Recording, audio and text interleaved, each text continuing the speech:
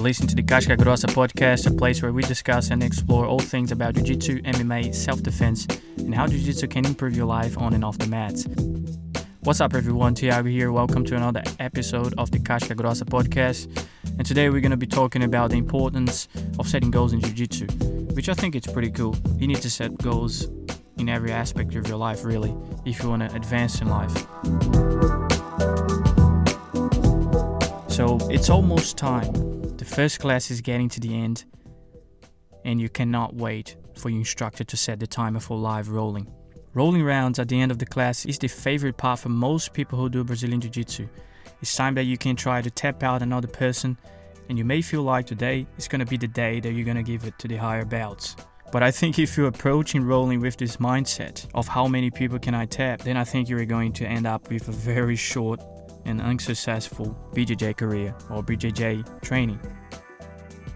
Because I think, guys, rolling is not about how many people you tap or the number of points you score. It's all about improving. Guys, making improvements and leaving the class better than you did when you walked in requires you to have a training goal. I think for both new and experienced students, goal setting is very important. Not enough people progress or grow in life.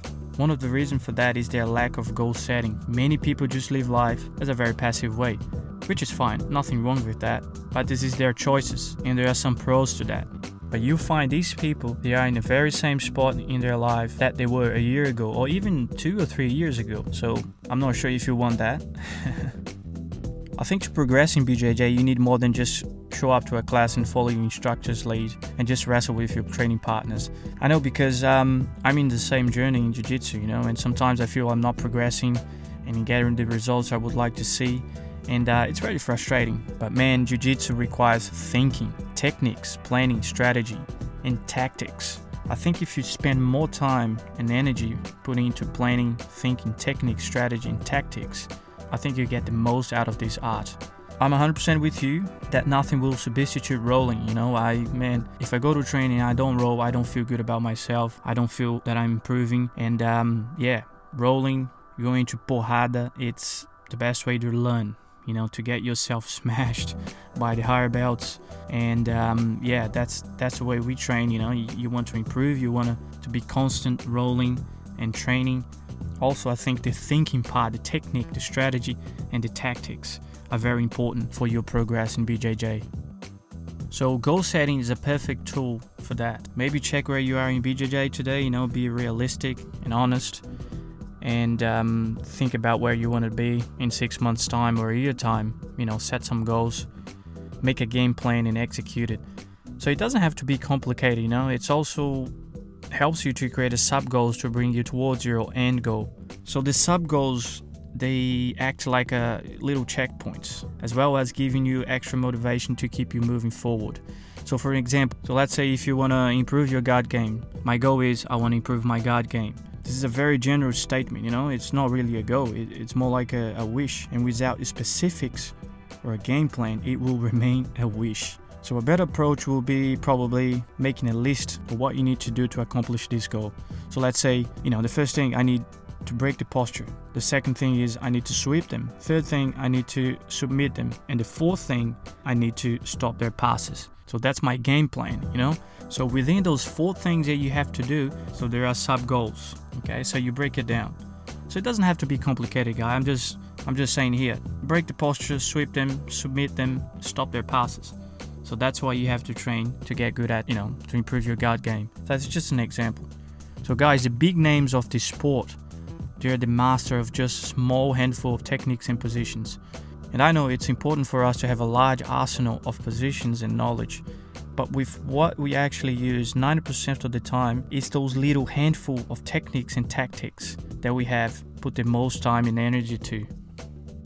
Guys, the big names of this sport, they are the master of just a small handful of techniques and positions. Look at Damian Mayan's rear naked choke, Palhares, heel hooks, Ryan Hall with the triangle chokes, Roger Gracie with collar chokes, Marcelo Garcia with guillotine chokes, and the list goes on and on. So guys, Roger Gracie, he's the king of fundamentals. Roger Gracie is Carlos Gracie black belt, and for me he's one of the greatest Brazilian Jiu-Jitsu competitor of all times. He finished most of his opponents with a collar choke from the top. He's a 10 times world champion at the black belt level, and I think you should really check his fights on the internet. I think actually he's a 14 times world champion on a different belts, and 10 times in the black belt. Yeah, I think that's it. So when defining your goal, always remember that everything we do requires time. So when we establish goals, consider the amount of time you must spend to achieve your goal, because they're all about time.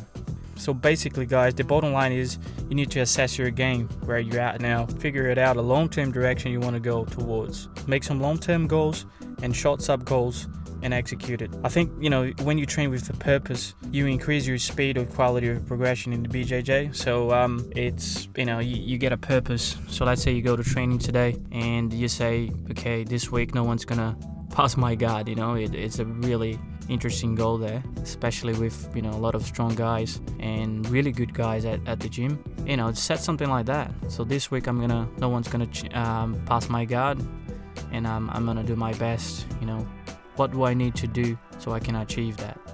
I need to train scissor sweeps, I need to train hip escapes, or I need to train all my cardio, all my strength, to support all that pressure, people stacking you, trying to pass. So you have to figure it out yourself, and always try to communicate. Always communicate with the instructor or someone who knows a little bit more about the position.